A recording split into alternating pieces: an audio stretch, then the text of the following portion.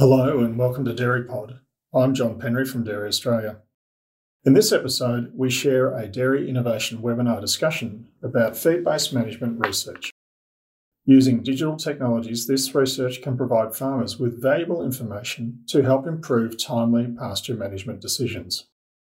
Dairy Australia's Liz Mann, Project Coordinator for Major Innovations, speaks with dairy feed-based researchers Dr. Liz Morse-McNabb and Dr. Anna Thompson about how the use of modern sensor technologies, delivering pasture biomass and nutritive data, is informing on-farm strategies for improving productivity from dairy foragers.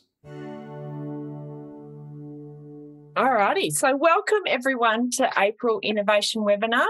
My name is Liz Mann and I'm the Project Coordinator for Major Innovations, employed by Dairy Australia, but working with the Victorian Dairy Innovation Agreement, or what we call VDIA.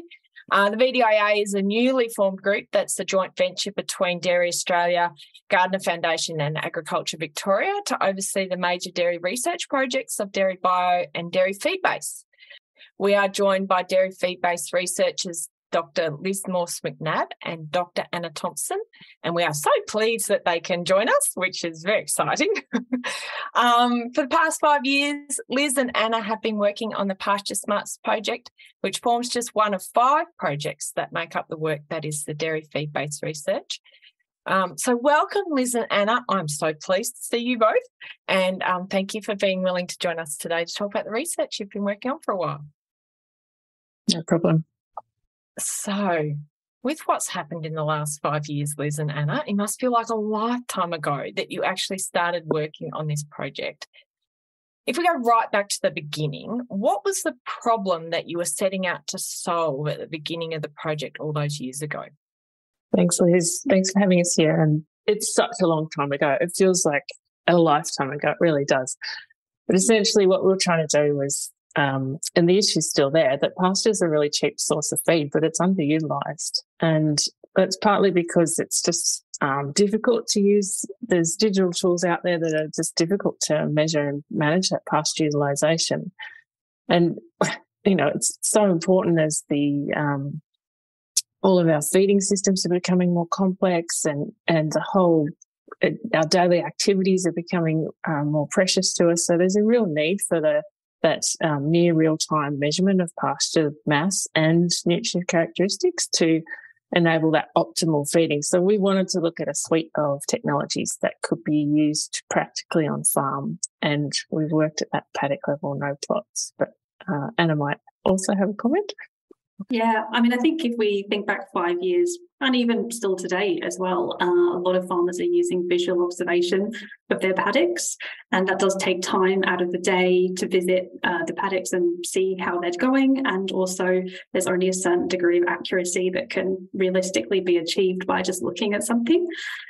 Even looking at tools like rising plate meter, surveys show that not too many people are actually really using these tools. The ones that are, well, they do report that they're very labour intensive because you do have to walk around your paddock using the tool manually to obtain a result. And even then, it's only one average for your whole paddock.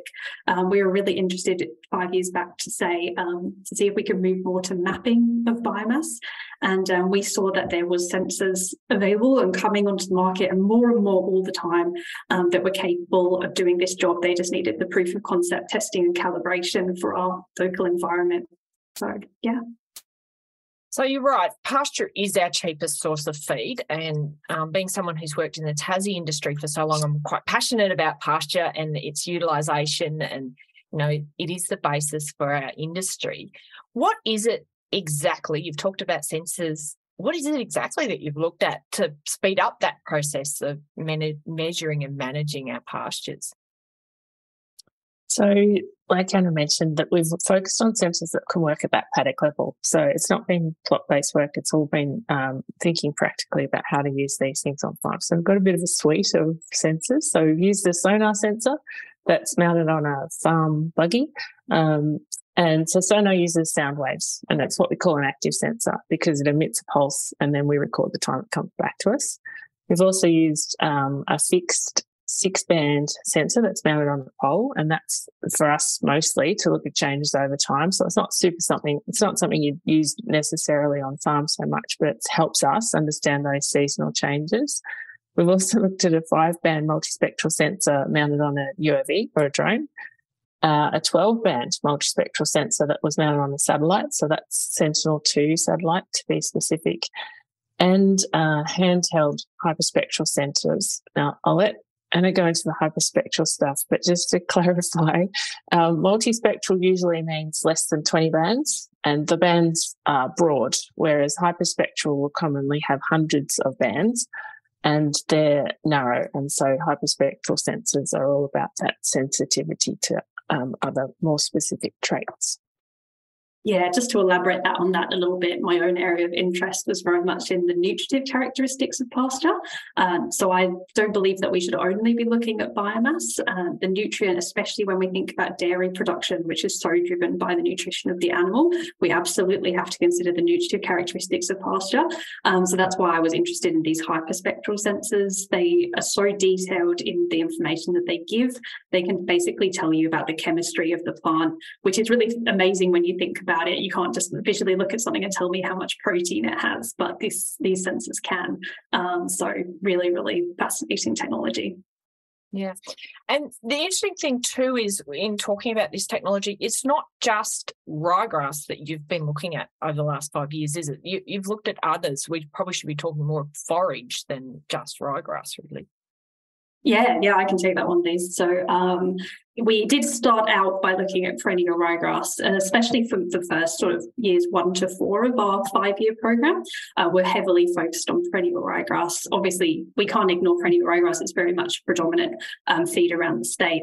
But as the work has progressed, and we've definitely had more and more interest in alternative species, looking to the north of Victoria, for example, there's now very heavy use of alternative species. So we didn't want to just stop at perennial ryegrass. We actually finished our 5-year program with a big experiment to test whether the calibrations that we actually made for perennial ryegrass were transferable to other species, or whether we needed to perhaps calibrate again for new species. Like a big question in my mind is just how many times do we have to keep calibrating these technologies, right? Yeah. Because it takes a lot of work. And if we can use the same calibration data sets again and again for different species, that's obviously powerful. So yeah, we have been working on a project about that, and some of our findings show that it's not always appropriate to apply a perennial ryegrass algorithm that you've developed, a calibration for up to other species, but it is possible to make broad calibrations that include samples of lots of different species and apply those. So you don't have to necessarily calibrate for every single new species that comes onto the market if you have broad-based calibrations. That said, we did find that often the greatest accuracy was achieved by having specific calibrations for specific species. So really interesting piece of work that we did there. That covered cocksfoot, red clover, chicory, a mixed paddock, and also perennial ryegrass in that study. So really interesting. Wow. What have you used? You mentioned before you've got satellite. What were they again? There was satellite, there was on bikes, there was all sonar, UAV. What was that? Sorry, Anna. Sonar and UAV. That's it. So you've also mentioned, so you're working with these sensors. Is it possible to read nutritional value, Anna? Like you're quite passionate about that. Can you do it? Yes. So I think we've actually done a number of experiments on this. We started out with some pretty basic proof of concepts, like you say, can we do it? It is a bit of a holy grail for anyone working with pasture, I think, to be able to get a real-time read of nutritive characteristics. And even right back in our first experiment, which was, I think, 2019, we did do some proof of concept that showed, yes, you can, to within a certain level of accuracy. And at that time, we were working with a very expensive sensor that was basically an adaptation of what you might find in a lab for doing nutritive characteristics. So we weren't necessarily suggesting that particular sensor was farm ready. It was more just to show, can we do it? And the answer was yes. We then moved on from that experiment, and we saw that there was obviously a need to find out if some more farm ready sensors could also tell us nutritive characteristics to within an accuracy that would be useful. So we went on and assessed a range of 3 kind of off-the-shelf handheld devices for their ability to tell us nutritive characteristics. And the good thing was that all of those sensors showed promise. There were some that were more accurate than others. In fact, the most accurate one was a really cool piece of tech, which is a hyperspectral camera. Hyperspectral cameras are like some of the newest tech in the hyperspectral space on the market. Used to be that hyperspectral sensors were just, you get one reading for the point that you're looking at, and it's just a line of data. But these hyperspectral cameras are actually taking images, and there's hyperspectral information in every single pixel of the image. And that in one of our most recent experiments has proved really, really powerful because you can actually take out anything that's not the material of interest in the image. You can remove bare soil, for example, or any noise coming from that sort of unwanted material. So we found that camera was the best of the cheaper range of hyperspectral sensors that we looked at. And we since continue to work with that camera. And our hope is, as we carry this on into future work, to make it more and more automated end to end, so that farmers can finally get the nutritive characteristics readout that they want. What's that camera used for question without notice? What is that camera used for in normal day-to-day life? Yeah. So a lot of the time we're working with sensors that we're not designed for an agricultural purpose. So if you take the Spectrum IQ camera, which is the hyperspectral camera we've worked with as an example, that one, can be used for anything really. The manufacturers don't specify, but they do suggest, for example, it's useful for traceability of foods. So, for example, if you had 2 apples and you weren't sure what varieties they were, you could use the camera to tell you if they were the same variety or if there was differences. Or you could point it at a tray of strawberries and see if one was rotten or something like that. So there's so many potential uses of a camera like this, and we're simply taking a generic tool and trying to suit it to an agricultural purpose. And that's actually the same with a lot of the sensors that we've used too. Like, for instance, the sonar sensor that we use probably was originally imagined to be put in a factory, detecting, say, like passing parcels along a conveyor belt or something like that. And the UAV, probably more originally intended for building surveying and other tasks. So lots and lots of examples where we've repurposed sensors that were generic initially. Yeah, wow. So what nutritive characteristics are you able to read? Yeah, we've actually focused on 8. These 8 we think are the most useful and common for ration software that dairy farmers would be using to try to create a balanced ration for their animals. So we've been looking at crude protein metabolizable energy, the 2 fiber fractions, ADF and NDF, water-soluble carbohydrates, non-fiber carbohydrates, and also dry matter, basically moisture, which is a nutritive characteristic per se, but is important to know. And I guess what we found is that you can predict some more accurately than others.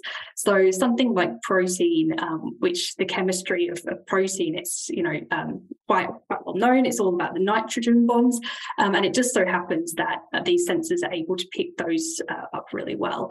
So protein is often one of the best predicted parameters. However, when we look at something like fiber, which is sort of like a lot of different molecules, it can be different compositions, and there can be a lot more noise when you're trying to pick up fiber in the plant. So fiber is an example of something that's actually quite hard to predict. So yeah, it does range. Excellent. So basically what you're looking at doing is changing where farmers, if they're interested in knowing what the quality is of the forage that they're working with, they go out, you have to take a pasture cart or a cart, you put in a bag, you send it off to the lab, you wait a couple of weeks, by then you've grazed that paddock and you've moved on, and that's starting to regrow. So the results then are very close to useless. You're trying to get it that it's more instantaneous. Can you get instant results? Is it possible? Yes, yeah, absolutely. Wouldn't it be great to be able to be proactive rather than basically reactive to your nutritional information? I see that hopefully farmers will eventually be able to use these technologies to make on-the-day decisions. First, understanding the nutritive characteristics of the pastures available, and then sending the cows to specific paddocks, for example. At the moment, you're asking, is there instant results possible? We're probably not quite there yet with the sensors that we have, but it's definitely our goal to work towards that. I mean, realistically, because these sensors were, as I mentioned before, generic off-the-shelf products for some other purpose, they don't really come with like data pipelines for the back end that just immediately gives you your results in terms of protein and fiber. We as researchers basically have to fill in that gap and be the middlemen to translate that raw information from the sensor into the agricultural information that farmers want to know. And we haven't yet completely automated that process end to end, but it is definitely on the cards for our future work, something we're really keen to continue pursuing. And ultimately, just manufacturers of these devices will likely be looking and seeing the potential for better and more intuitive sensors in this space. Now we've shown that they definitely work. It's likely the industry itself may take up that challenge and create the perfect end-to-end sensor that's just specific for nutritive information. Yeah, perfect. So how do you see farmers using this sort of technology? So we're not just nutritive, but probably also the biomass work that you started out doing to make more profitable decisions. How can you see that working? Yeah, so I think especially in the nutritive space, I would see that there's a lot of room to improve thinking about pasture as basically one component of a total ration that you're feeding your cows. And if you think about, say, people who do feed TMRs, they will know the exact nutritive concentration of every single component of that TMR exactly and build their ration to have an exact amount of overall nutritive quality.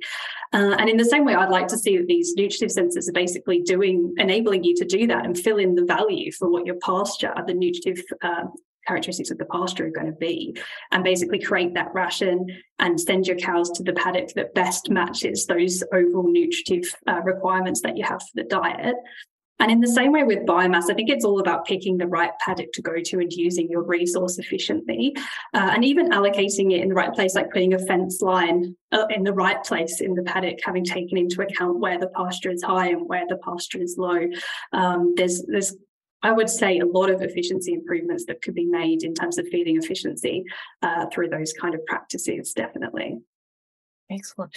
So just thinking practically on farm as to how some of these could be applied, is the nutritive stuff in particular something that could be used to read silage quality? I mean, silage is something that we're always telling farmers, buy on quality, you need to have quality silage for your summer period. And is this something that could be used there in the future? Yeah, I would definitely say so. It's not actually something that we have been looking at in our research project, but the background of these technologies, they're all essentially portable near-infrared spectrometers. And near-infrared spectrometry, or NIRS, is actually the exact same technology that people are using in the labs when you do send off your silage for a lab test.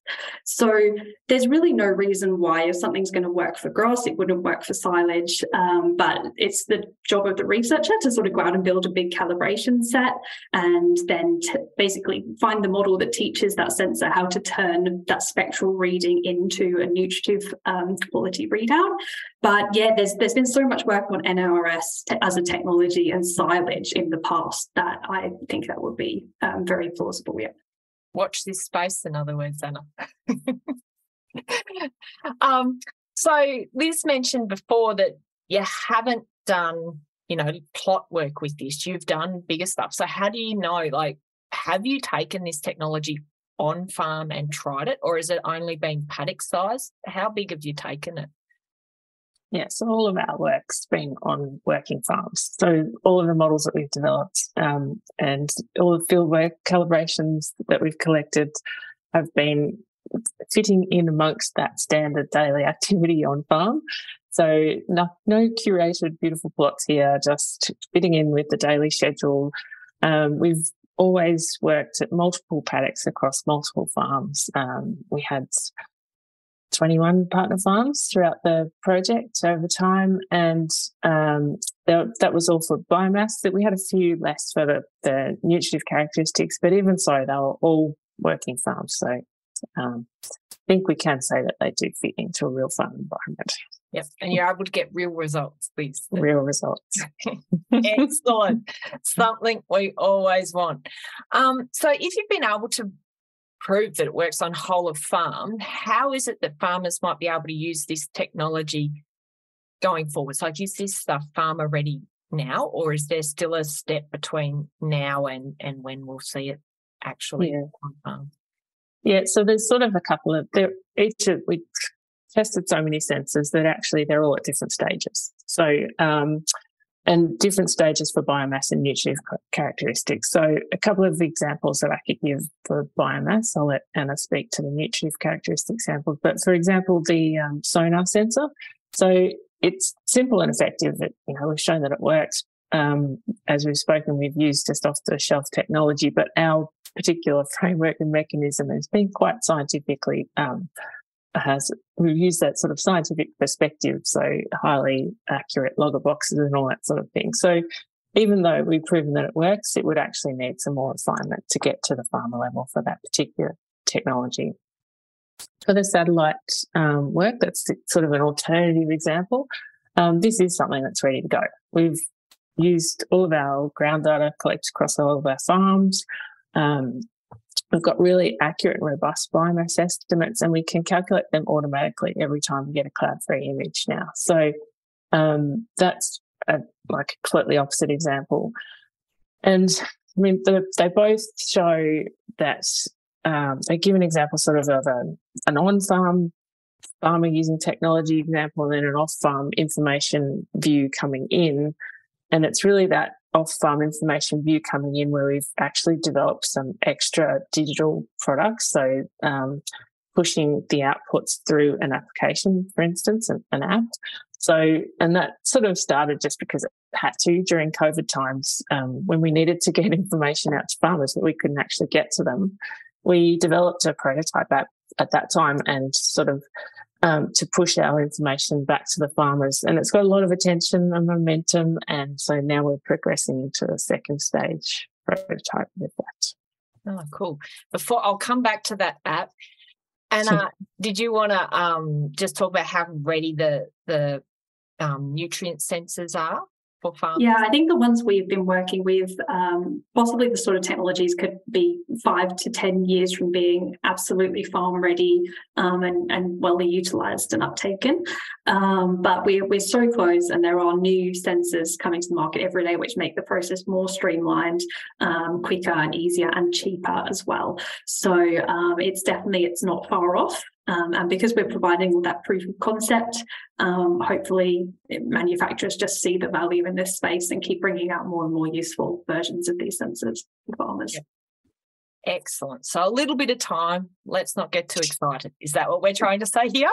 We're close. Yeah, close. Yeah, so far.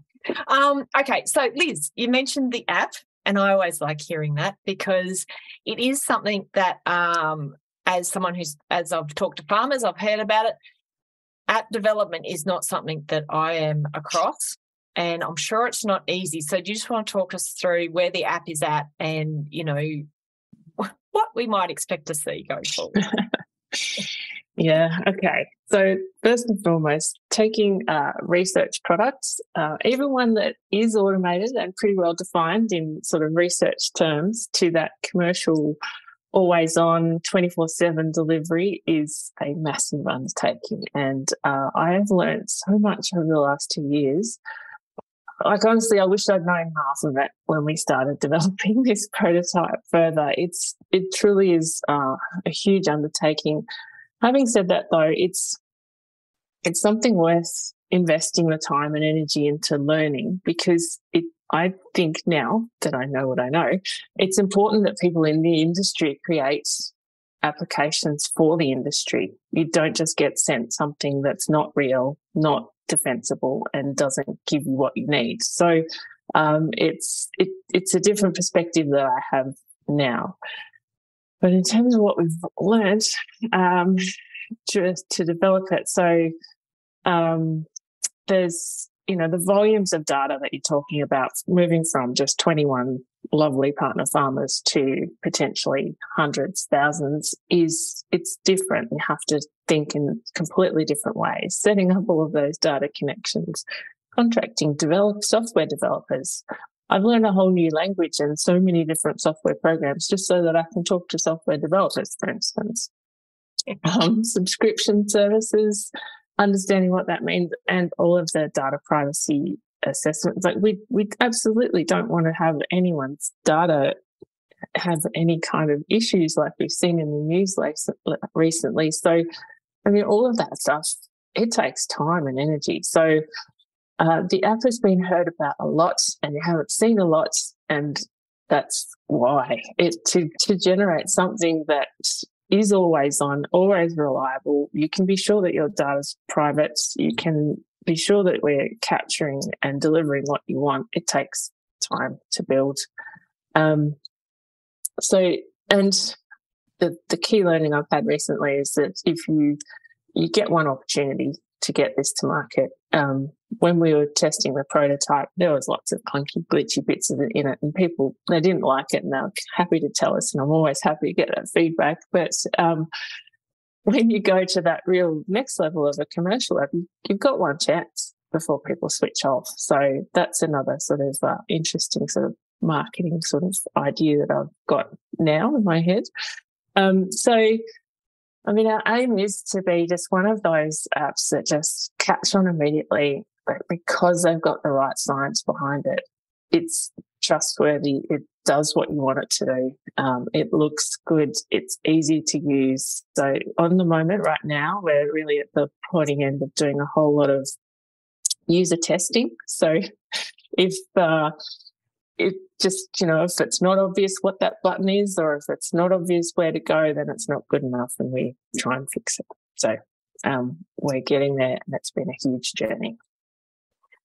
Excellent. Now, I'm sure there's going to be lots of questions about this app, Liz, but we might park it there because for the minute, we will come back to them, everyone, I promise you. But we honestly, I feel like we could spend an entire webinar talking about this app and everything that's gone into it.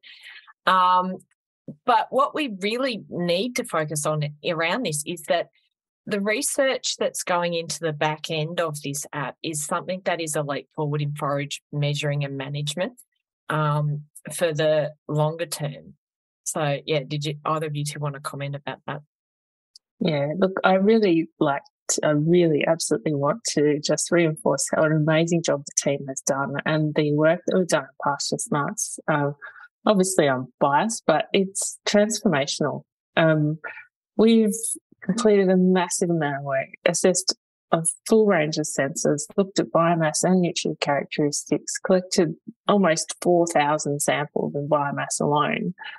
And I think it was close to 800 for alternative species recently. And that's meant that what we've created is robust, defensible models so that can work on real farm environments. And not only that, we've published all of our work in a range of journals. So it's been a full research program and very much transformational work. I'll let Anna comment too. I think I just couldn't agree more. It's often easy to look at the outputs as being the shiny apps and so on, but the real output has been the work gone into the calibration of the sensors, and that has been a huge undertaking and what has made all of these shiny outputs possible. So. Yeah. Beyond the app, is there ways farmers might see this technology becoming available to them in the near future? So from Pasture Smarts, not directly, but there's sort of other ways that it can influence sort of technology change. I think even if you just think about the models that we've created, so all the pasture samples goes into a modelling effort, and it's these models that allow the raw output of sensors to be turned into useful information. Just that calibration data set alone is hugely valuable.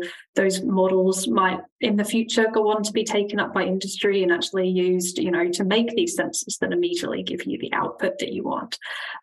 So I think there is, and not only that, but also just the knowledge that we've gained on how to use sensors on your farm, what fits best with the farming practice, in what scenario do you want to do this or this, and hopefully just some of those things are just going to help farmers ease that transition into this new digital age by making sure they're making sound investments in technologies that are actually going to work for them. So I think there's so many ways that we do our work is going to be really influential both now and in the future. Yeah, it's not just the outputs, but the knowledge gained. Yeah, excellent. So what we might do, we might just remind everyone at this point in time that they can pop questions in the Q&A chat for us to see. And I see there is a couple that have been popped in there already. While people are thinking about questions and typing them in, one question. We've talked about these commercially available sensors. We haven't talked about dollars. How expensive are these sensors? Before you get us all too excited. I mean, it really does range quite significantly. One thing I just want to say is that we mostly try to situate all our work in things that farmers were likely to eventually use. We tried not to ever work with something that we thought was completely out of the price range of farmers. That said, the sort of technologies we've used have ranged from below $1,000 in the case of, say, our sonar sensor, up to about the $30,000 range for some of our more fancy hyperspectral cameras and that kind of thing. And the UAV work, they come in somewhere in the middle. So something like the satellite, it's worth mentioning that the satellite data feed is actually free, but there's still going to need to be the middleman of the app to translate that data feed into the farmer's information. So Lisa, I don't know if you want to comment on what kind of price point that might be. Yeah, so the app, the idea is that it'll be a subscription kind of scenario, as most apps are. We're doing a whole lot of work still to try and match it to basically return on investment on farm. It's not intended to be a huge money maker. It's about providing real investment for those users. So, and essentially to make it self-sustainable, just enable the support of all of that back end middleman work, as Anna put it. Yeah. Well, thank you, Liz and Anna. I always enjoy chatting with you both and hearing how, what you're doing and how we can speed up our forage measurement and understanding exactly what we're feeding our cows into the future. So that's fantastic. If anyone would like further information about Pasture Smarts, you can check out the Dairy Feed-Base website, dairyfeedbase.com.au. And as I wrap up, we just should note that Dairy Bio and Dairy Feed-Base are a joint venture between Dairy Australia, Agriculture Victoria and Gardner Foundation, who fund all of the research. So thanks heaps, Liz and Anna, and thank you everyone for joining us. Thank you. If you would like to find out more about the Pasture Smarts research or other dairy feed-based research projects, visit www.dairyaustralia.com.au/herd and feed innovation. We have also placed a link in the episode notes. We hope that you have enjoyed this DairyPod episode, and if you have any suggestions or ideas for future episodes, you can get in touch by emailing us at dairypod@dairyaustralia.com.au. Thanks very much, and bye for now.